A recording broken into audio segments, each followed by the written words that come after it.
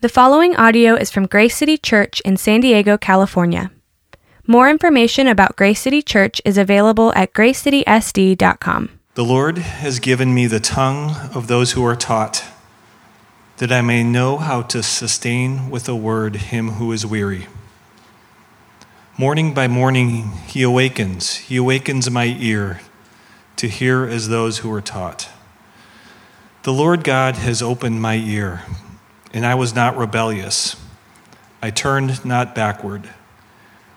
I gave my back to those who strike, and my cheeks to those who pull out the beard. I hid not my face from disgrace and spitting.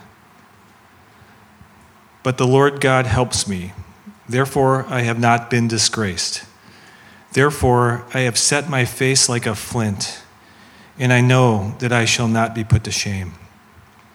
He who vindicates me is near. Who will contend with me? Let us stand up together. Who is my adversary? Let him come near to me. Behold, the Lord God helps me. Who will declare me guilty? Behold, all of them will wear out like a garment. The moth will eat them up.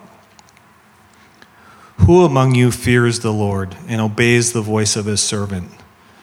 Let him who walks in darkness and has no light trust the name of the Lord and rely on his God. Let's pray. Lord, it's good to be together as a church body this morning. We each carry into this gathering today our own stories of joy as well as concerns, victories and burdens, pains and stories of healing, and yet we're united together as one, as your body, and together we look to you. We look to you, our Father, as the giver and sustainer of life. And it's you that we come to worship. It's you that we look to as the center of our life and being. We lift up those in our fellowship today, just who need an extra measure of your grace. There's a lot we're dealing with, health issues, financial struggles in this difficult economy. Still others dealing with stresses at work and employment. We pray, Lord, that you'd comfort your people. We pray for your comfort, Lord, both here and far away, especially we lift up our brothers and sisters, and so many in Ukraine dealing with the horrible realities of war. We lift up Pastor Randall this morning as he teaches. We thank you for him. We thank you for the gifts you've given him. We thank you for your word that we get to hear this morning. May it go forth, Lord. May it teach us, instruct us, and encourage us. In Jesus' name we pray. Amen.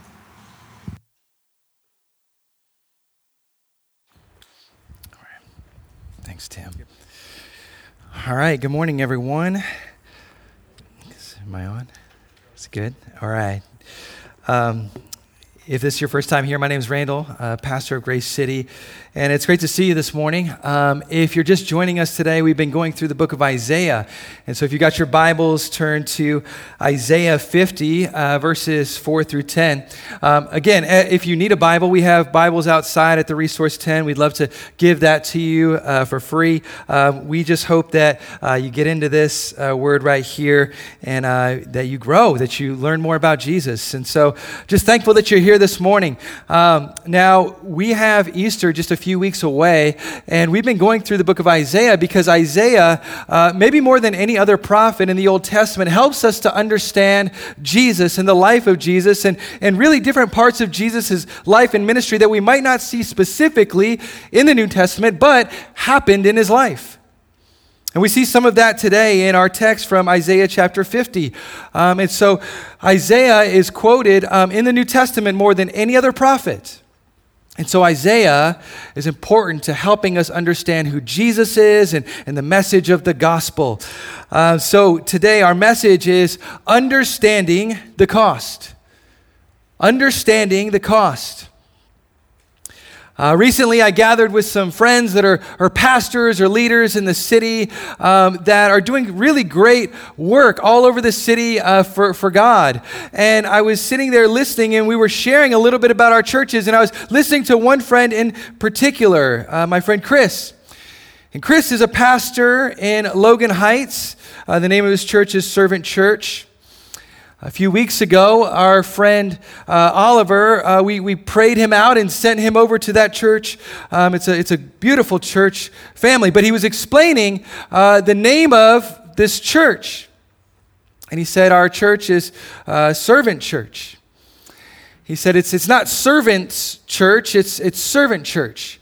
He says, we want to be servants, but really the focus of our church is on the servant, Jesus. He said if we were to think about our community and the people that are in our community, they think about church and actually they don't have really good thoughts about church because they think that the church is there actually to take from them. But he said the church should be there to serve the people, to serve the community. So he said our focus at Servant Church is to be servants because of the servant, Jesus, who came to serve us. He says, we've been talking about Jesus. What we're seeing is that he is a servant. And so as we've looked at Isaiah, and we think about the broken world that we live in, right? Because we live in a broken world, that God's answer to a broken world is not an argument or a pep talk or a scolding or even a God that comes in on a high horse and says, look at me, follow me, do what I do. But we see a suffering servant is God's answer to a suffering and broken world. That's God's answer. See, this is made strikingly clear to us in 4 passages that we've been looking at in Isaiah. Isaiah 42, we talked about Isaiah 49, Isaiah 50, which we're going to look at today, and next week we're going to look at Isaiah 53. Now, all these passages in Isaiah are called the songs of the suffering servant. And isn't that a beautiful depiction? Songs, because even today as we sang songs are meant to bring specific ideas into our mind that help us to learn, to grow. And specifically these songs are helpful to us to learn more about God.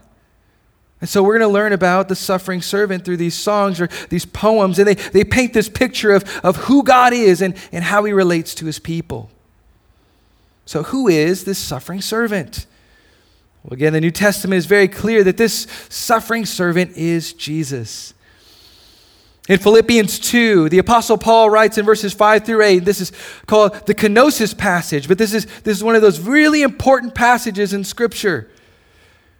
But it says this, having this in mind among yourselves, which is yours in Christ Jesus, who though he was in the form of God, did not count equality with God a thing to be grasped, but emptied himself by taking the form of what? A servant. Being born in the likeness of men, and being found in human form, he humbled himself by becoming obedient to the point of death, even death on a cross. Derek Thomas once said, he says, the gospel is not God loves us, but God loves us at the cost of his Son. It's not just this grand idea that God loves, but there was a cost associated with God's love. See, why is it many times that the love that we understand of God doesn't really penetrate into our hearts? Because we don't see the cost. And what it cost God was his Son. And how did his Son come? As a suffering servant. That's how he came. You know, this week my son went on his first trip. He's a 6th grader. And he spent some time away from us, right? And so that was the first time that he'd been away from us. Like without, it's like he'd been with his grandparents, but he's never been out on like a school trip before with people that aren't his parents, right? And so he's a 6th grader, but I'm telling you, I was thinking about him all the time. It was like we were just like bound to each other. Even though we weren't in the presence of each other, it was like I was thinking about him all the time. And I want you to know that when we read this passage about a suffering servant, that there is pain involved.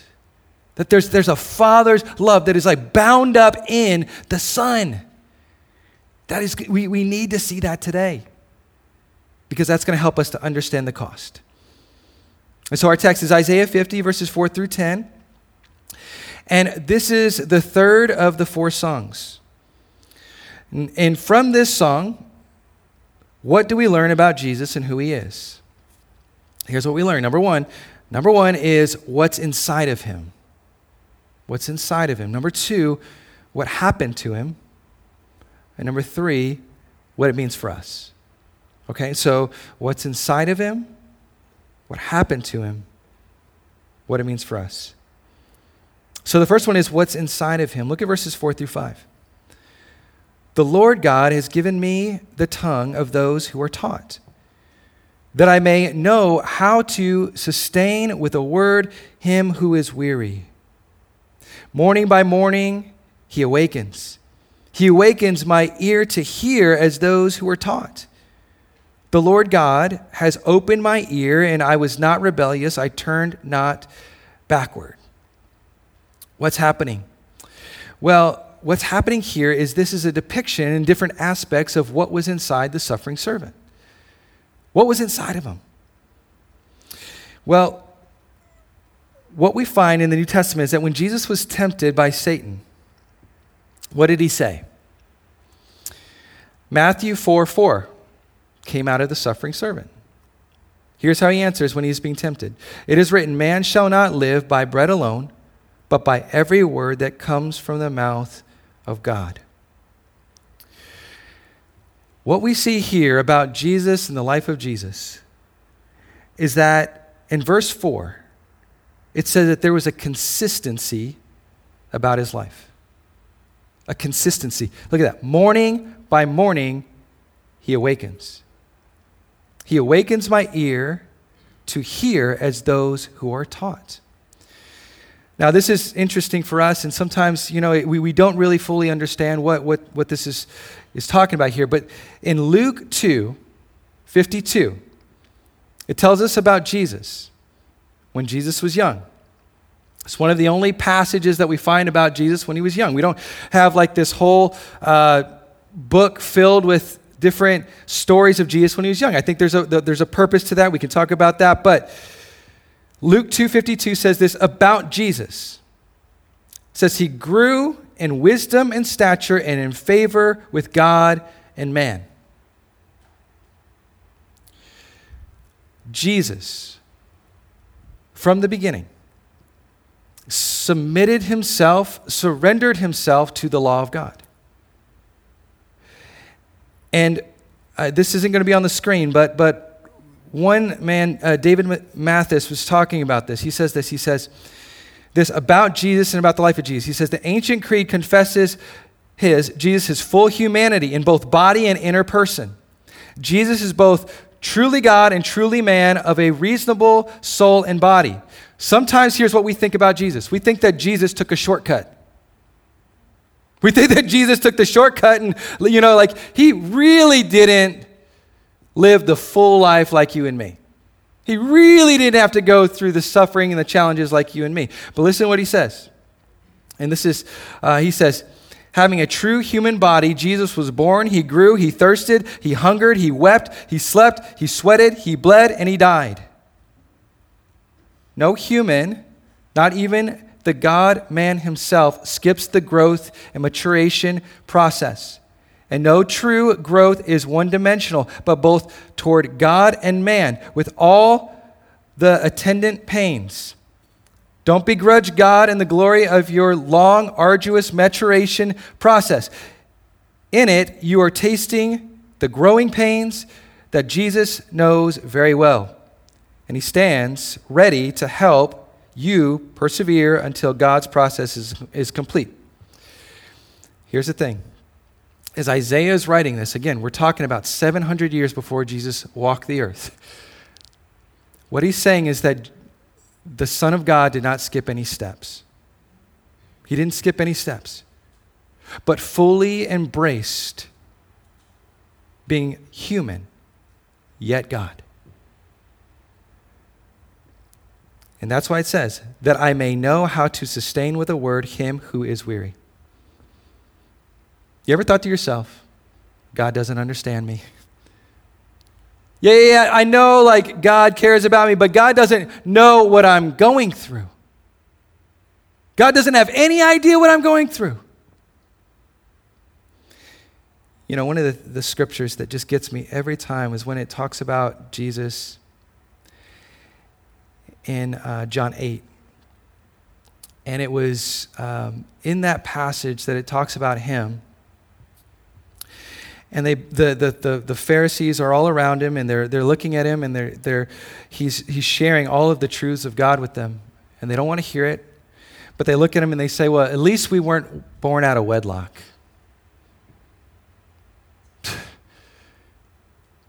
That was their comeback. That was the rumor that was circling around Jesus his whole life. You know the story of Mary and Joseph, right? You know that the Holy Spirit came to Mary and Jesus was conceived. But it wasn't through Joseph, but through the Holy Spirit. And everyone looked at Joseph and Mary like they were the ones who had this baby out of wedlock. But that Jesus grew up his whole life looking like that. Right? This is the fact that Jesus could understand the broken. Remember what we talked about? That he doesn't break those, like a bruised reed, he does not break. But that Jesus knows how to gently deal with people who are struggling. Right? We're talking about the Son of God here. And yet Jesus didn't skip any steps. Look at what next. Mark 1:35 says this. And rising very early in the morning while it was still dark, he departed and went out to a desolate place, and there he prayed. See, how important do you think it is, do I think it is, to spend time with God? Not just like sometimes, but like every single day. Because what we find out here is morning by morning, he awakens. Jesus, the Son of God, awakens and prayed. Jesus, who lived the perfect life, learned the word. Friends, to read things like this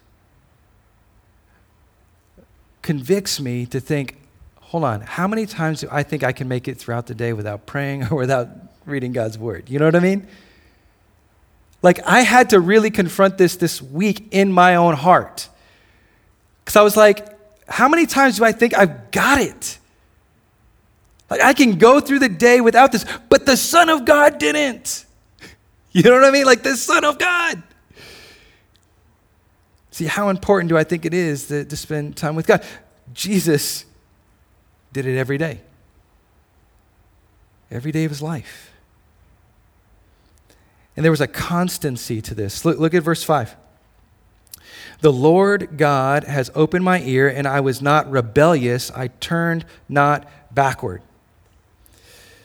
So, what this is saying is that the suffering servant didn't turn his back on God's ways.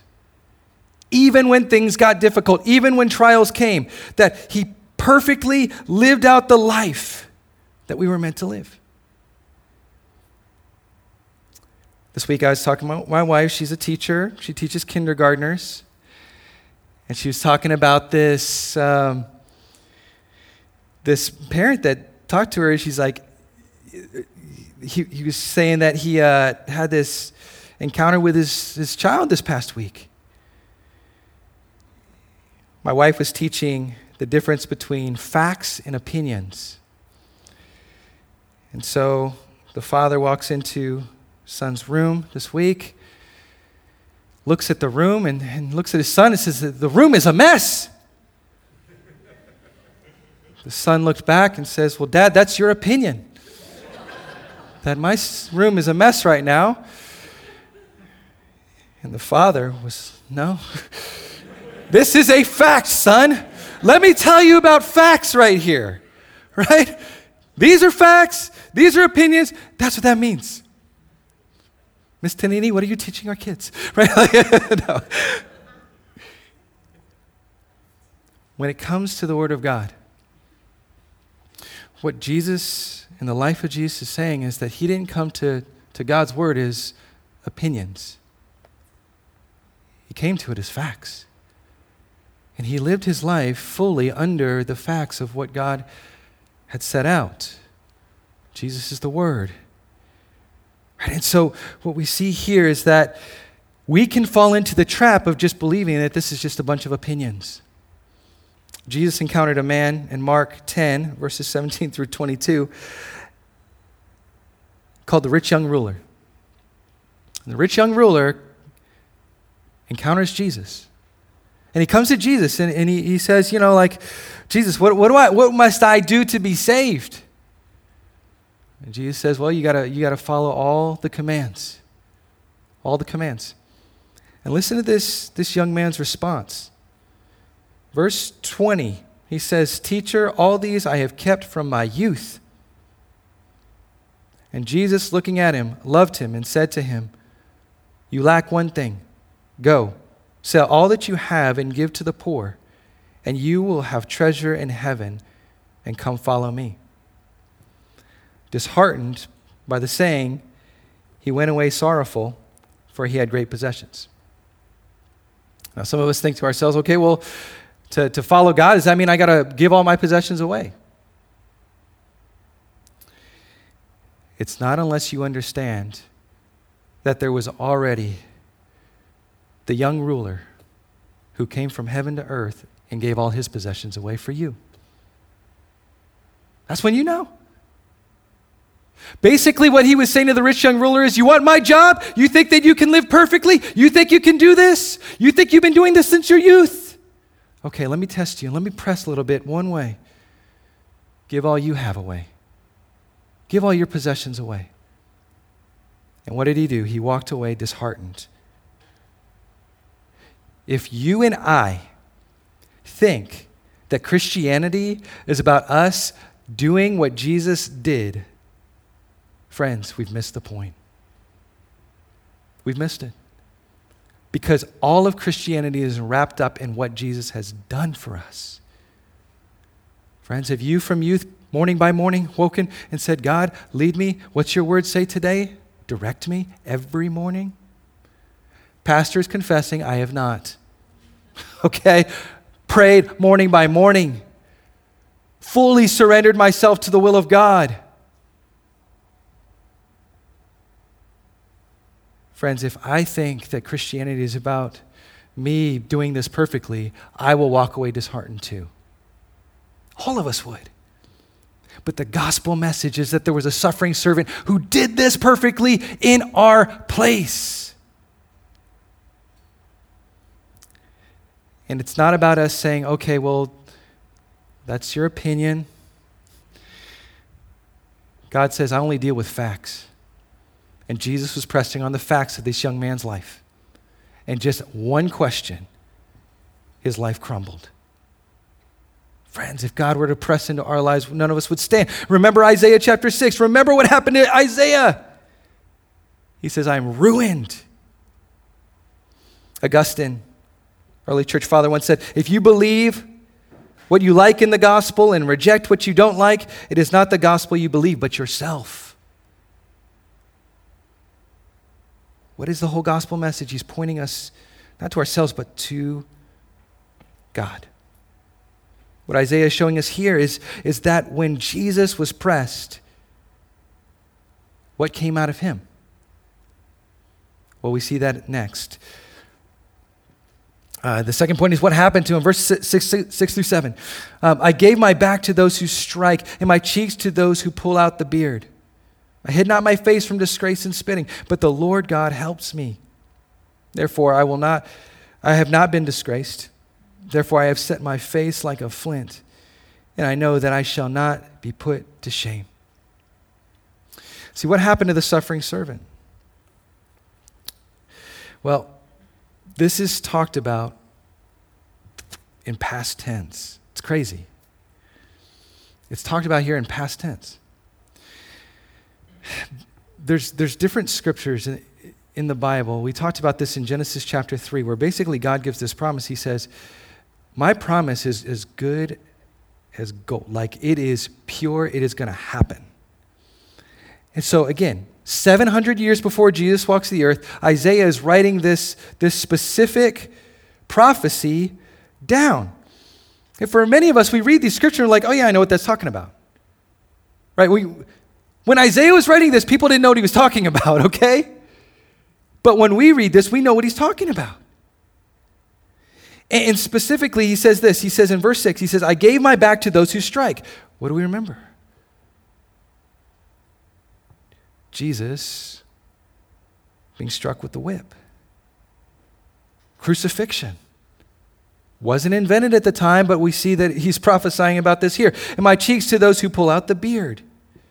I hid not my face from disgrace and spitting. Now, Matthew 27 talks about this. Mark 15 talks about this. John 19 talks about this. About the life of Jesus, right? And we're talking about preparing our hearts as we think about Easter. But I want to focus specifically on what came out of him. Okay, we know that Jesus was beaten up. We know that the crucifixion happened. This is historical things that are set in history. Even when he says, like, my cheeks to those who pull out the beard. What is this? This is the ultimate form of humiliation. This is the ultimate form of Jesus being taken before people and exposed. What we see is that people are saying, you're a fraud. You're a fraud. And so what they would do in Hebrew culture is they would rip out the beard. This was like just kind of a known thing, that if you were a fraud, if you were a liar, if you were exposed anyway, then they would rip out the beard. But what came out of him when all of this was happening? It's this, that Jesus believed that he was ultimately doing what was right, even though everything on the outside seemed like he was a fool and he was wrong. And there's this internal fortitude in him, because look at verse 7. The Lord God helps me, therefore I have not been disgraced. Hold on. What was the most disgraceful thing that could have happened in their culture? Ripping out the beard, being put on a cross. He says, I have not been disgraced. Therefore, I've set my face like flint. Flint is like the hardest stone. So basically, he's saying, I've made this decision that I'm going to keep going, and I know that I shall not be put to shame. That ultimately his life would not be for nothing. There's an internal fortitude where he believed that he was not disgraced. He's set so much so that he's going to follow it all the way through to the very end. He's not going to give up. There's this passage in Luke 9:51. It's the turning point. If you want to know like what the middle central part of the book of Luke is, it is Luke 9:51. What does it say in Luke 9:51? That he set his face toward Jerusalem. That is the center of the book. It's where everything shifts. Everything shifts from that point, and everything is pointing towards Jerusalem. What happens in Jerusalem? Jesus' crucifixion. That is the turning point. He says, I have set my face like flint. I shall not be put to shame. See, what is it that's inside of him? After knowing what happened to him, what's inside of him? He's not discouraged. He knows that whatever's coming at him on the outside doesn't define him on the inside. Why? Because he knows this. Because this is coming out of him in his most difficult moments. And what's it mean for us? if Jesus lived like this, if Jesus did all of these things, what does that mean for us? Look at verses 8 through 10. He who vindicates me is near. Who will contend with me? Let us stand up together. Who is my adversary? Let him come near to me. Behold, the Lord God helps me. Who will declare me guilty? Behold, all of them will wear out like a garment. The moth will eat them up. Who among you fears the Lord and obeys the voice of his servant? Let him who walks in darkness and has no light trust in the name of the Lord and rely on his God. So the word here that he uses here is vindicates me. And for all of us, this word is important. You know, we live in a culture that we love law, we love justice, we love seeing people be exposed, right? I mean, I was talking about this with my wife this week. It's like everything right now is like this expose to show how these people are frauds, right? One of the things that she's been watching recently is this show, The Dropout. It's about this lady, Elizabeth Holmes. And basically, it's kind of taking from her early life into her later life where she was exposed for selling a product that wasn't real. She started a company called Theranos, and there's this point where my wife's like, you got to watch this. And so I'm like watching it. But there was this point that there was, she goes to this professor and she's talking, she's like, I want to start a company. Here's what I want to do. I want to be a billionaire and all this other stuff. She had all these dreams, all these ideas. And this professor looked at her and basically saw right through her. And she walked out. And she'd never had that kind of response before, so she goes and chases the professor down, and this professor looks at her and says, you're going to use a Yoda quote with me? You know, like, do not do, you know, there is no try. Like, don't use a Yoda quote with me. She's like, this isn't Yoda. Like, I'm not Yoda. This is the real world. Okay? Sorry, any Star Wars fans. But that's what she says. And then she goes and she starts pressing her and asking her all these questions. And she starts pressing. She's like, you don't want to do the work. You don't want to do the process. You don't want to, you just want the end result. You don't want to do that. And basically what she was doing was she was exposing her for what she was. And this is a picture of a courtroom. And Jesus is standing in the courtroom. And basically he's saying that there's all of these accusers who are coming, accusing him. And as Jesus is being pressed and asked questions, he says, who of you can come and question the life that he lived and what he did? He says, who's going to be able to stand? He says, he who vindicates me is near. Friends, you and I can live a life of self-justification, arguing our case of how good we are, of all the things that we've done, of all of our accomplishments, of all of these things. Or what Jesus is saying is, look at this. Let him who walks in darkness and has no light trust in the name of the Lord and rely on his God. He says, who among you fears the Lord and obeys the voice of his servant? What's he doing? He's inviting all of us, any of us, to say, stop it with the act. Stop it with the quotes. Stop it with all this stuff that you haven't done. And stop holding on to things that you have done. And you want to know what's going to vindicate you before God? You want to know what's going to make you right with God? There's actually one. He says this. He says, trust in his name. Rely on his God. What's that name? The name that we don't see here written out, spelled out in the book of Isaiah, but we know to be true from all that the New Testament says because of what we see in the life of Jesus. It's that it is Jesus. It's Jesus. Romans 5:10 says, "For if while we were enemies, we were reconciled to God through the death of his Son, much more, having been reconciled, we shall be saved by his life."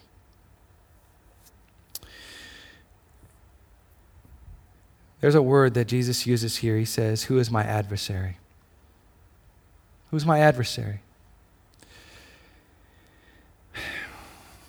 One of the things that has been testing me as a dad, as my kids are getting older, is they are, at times, it feels like not my kids, but my enemy. They are just testing me all the time. They're just pushing me like, Dad, we don't want to listen. We're doing our own thing and all this stuff. And what I've found is that they might feel like I'm the enemy at the time because I tell them, hey, this is the way. But deep down in my heart, I'm not their enemy. I love them. I'm not the picture of what they're painting me to be right now. And what happens in our lives is that we do the same thing with God. We say, well, God, you've kind of set these things in place and they feel really rigid to me, and I don't know if I could come under this because I don't know who you are and I don't know what this looks like. And I just want to tell you that Jesus lived out the rigidity that you feel like is the hardest thing to live out. And he says, I know you didn't live it out right. I know you didn't live it perfectly. Hey, let's talk together. Let's reason together. Like,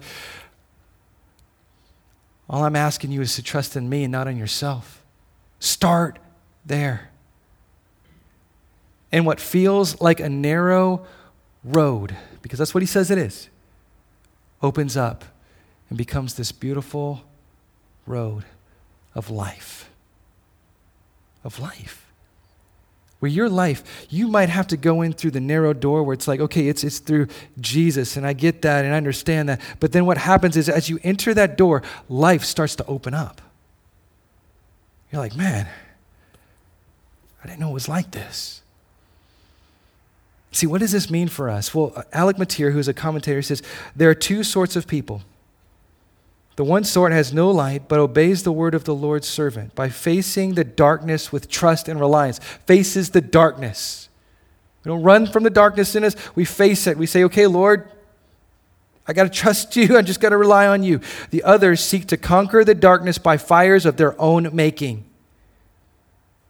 Hughes, as he lived in obedience, trust, and reliance, so do those who modeled themselves on him. Friends, are you going to say, okay, God, I need you to clean up the mess in my life, or are you going to try to clean it up yourself? Is basically what he's saying. And we don't even understand what he's ultimately saved us from. The cost of what he saved us from. In May 2011, there was an article entitled, "The Japanese Mayor Who Was Laughed At for Building a Huge Seawall Until His Village Was Left Almost Untouched by a Tsunami." It was written about after the devastating tsunami on Japan's northeast coast. And the author writes this. He says, one former Japanese mayor is being hailed as a savior after the grandiose construction allowed his small town to escape the devastation wrought by the March 11th tsunami. And the rubble of Japan's northeast coast, Fudai, stands as tall as ever after. No homes were swept away. In fact, they barely got wet. The Floodgate project was criticized as wasteful in the 1970s, but the gate and an equally high seawall behind the community's adjacent fishing port protected this community from the waves that obliterated so many other towns. Since the tsunami, residents have been visiting his grave to pay respects. Here's what they say. It costs a lot of money, but without it, Fudai would have disappeared. The mayor who died in 1997 at age 88 left office 3 years after the floodgate was completed. At his retirement, he stood before the village employees to bid farewell. Even if you encounter opposition, have conviction and finish what you start. In the end, people will understand. In the end, people will understand. As Jesus was having his beard ripped out, as Jesus was on his way to the cross, as Jesus endured the pain and the punishment that we deserved, he's saying to us in the end, you'll understand. You'll understand. Just some takeaways real quickly. Number one, what comes out of you is a sign of what's sustaining you. What comes out of you is a sign of what's sustaining you. What came out of Jesus while he was suffering? God's word. See, I know this. Many of us have lived this life and we've been embarrassed, torn down, cheated, betrayed, lied to, lied about. My question is not what happened to you, but what's coming out of you. What's coming out of you? When you and I go through hard times, what comes to your mind, what comes to out of your mouth? This could be a sign of what we're leaning on to sustain us. And what we find as Jesus is being pressed is that the word of God starts to come out of him. Right? And as you and I are pressed, like what's coming out of us? Because Luke 6:45 tells us that what's stored up in our heart will come out. It will come out. So friends, will we lean on God's word and what he says to help us and sustain us in this time? See, some of us, and this happens for me too, you might not know the exact reference point, but something comes to your mind and it comes out of you. And you're like, that it was God's word. Right? And I just want to tell you that's an encouragement. That's a start. That's a good thing. You know, they're like, you're like, I don't exactly know in the Bible where it is, but it's coming out right now and something's come to my mind and my heart. And what I'm saying is sharpen that. Sharpen that. Lean into that. Get to know what that is. Because that's a good thing. It's going to sustain you and help you. For some of us, we don't know where to start. And I just want to tell you, like right now, I got 5 of these devotionals. Devotionals are good. They're helpful. Okay, you don't know where to start. But this is a devotional called God's Wisdom for Navigating Life. I've got 5 of these up here. I'll give it to you for free. Bought them this week. I said, hey, if you're like, I don't know where to start, here, I will give this to you. I've handed out tons of these, but these are helpful. Right? But it gets you into God's word. This week I was reading this devotional, God's Wisdom for Navigating Life. And this one right here is the scripture, Proverbs 4:18 through 19. The path of the righteous is like the morning sun, shining even brighter till the full day of light of day. But the way of the wicked is like deep darkness. They do not know what makes them stumble. And here's what he says. This is from Timothy Keller. He writes this. He says, the darkness represents increasing self-deception. We say, I'm not proud, just confident. I'm not abrasive, just direct. I'm not, I'm not greedy, just sharp in business. The more we follow the path of self, the more we live in denial until when life breaks down, we don't know what makes us stumble. On the other hand, those growing in grace take the path shining even brighter. They say more about God and themselves that they were denying. Why? The gospel so assures us of God's love that we are finally capable of admitting the worst about ourselves. I don't have to pretend anymore. I can admit it, but I can know that it's going to get brighter for me as I start to admit the truth because God's light is breaking in. The second thing, where you look for help is a sign of where you're finding security. Where do you look to for help? Verse 7, the Lord God helps me, therefore I have not been disgraced. The Lord God helps me. Where are you looking to first? Am I looking to myself? Am I just trying to pump myself up, say I'm good enough and I can do this? Others? Am I looking to others to just say, well, that's where my approval is? What I own, my possessions, all of those things, that's what makes me? No. Remind yourself that God is there, He's with you, that He is the one who vindicates you and gives you worth and security. He's the one who tells you who you are. Charles Spurgeon once said, the most important daily habit we can possess is to remind ourselves of the gospel.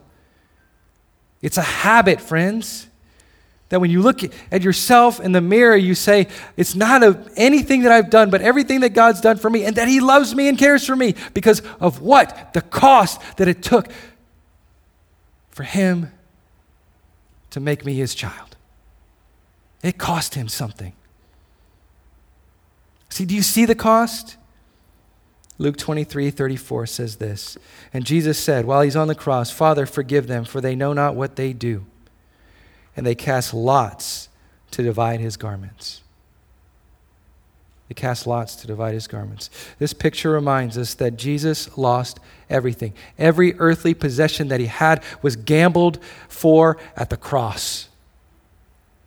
We think it's going to be in our possessions that we put our hope. That'll leave us too. But what is it in the end? Why did He do this? Why did He face the poverty, the rejection? Why did He face this moment of everyone looking at Him as the failure? So that you and I could be looked at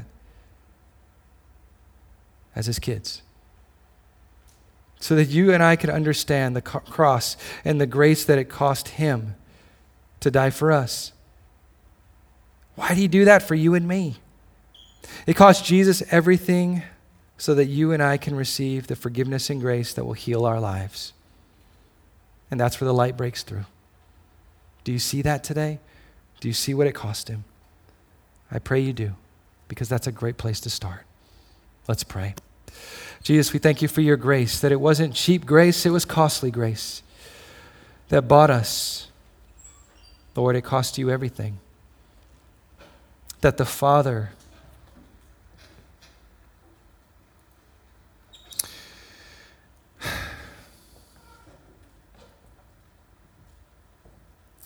that it costs the Son. And that today, Lord, we can know that this costly grace meets us where we're at. Help us to see it more clearly, Lord, we pray in Jesus' name. Amen. Thank you for listening to this resource from Grace City Church. If you found this helpful, feel free to share it and enjoy more resources at gracecitysd.com. Grace City Church exists to equip people with the gospel for everyday life.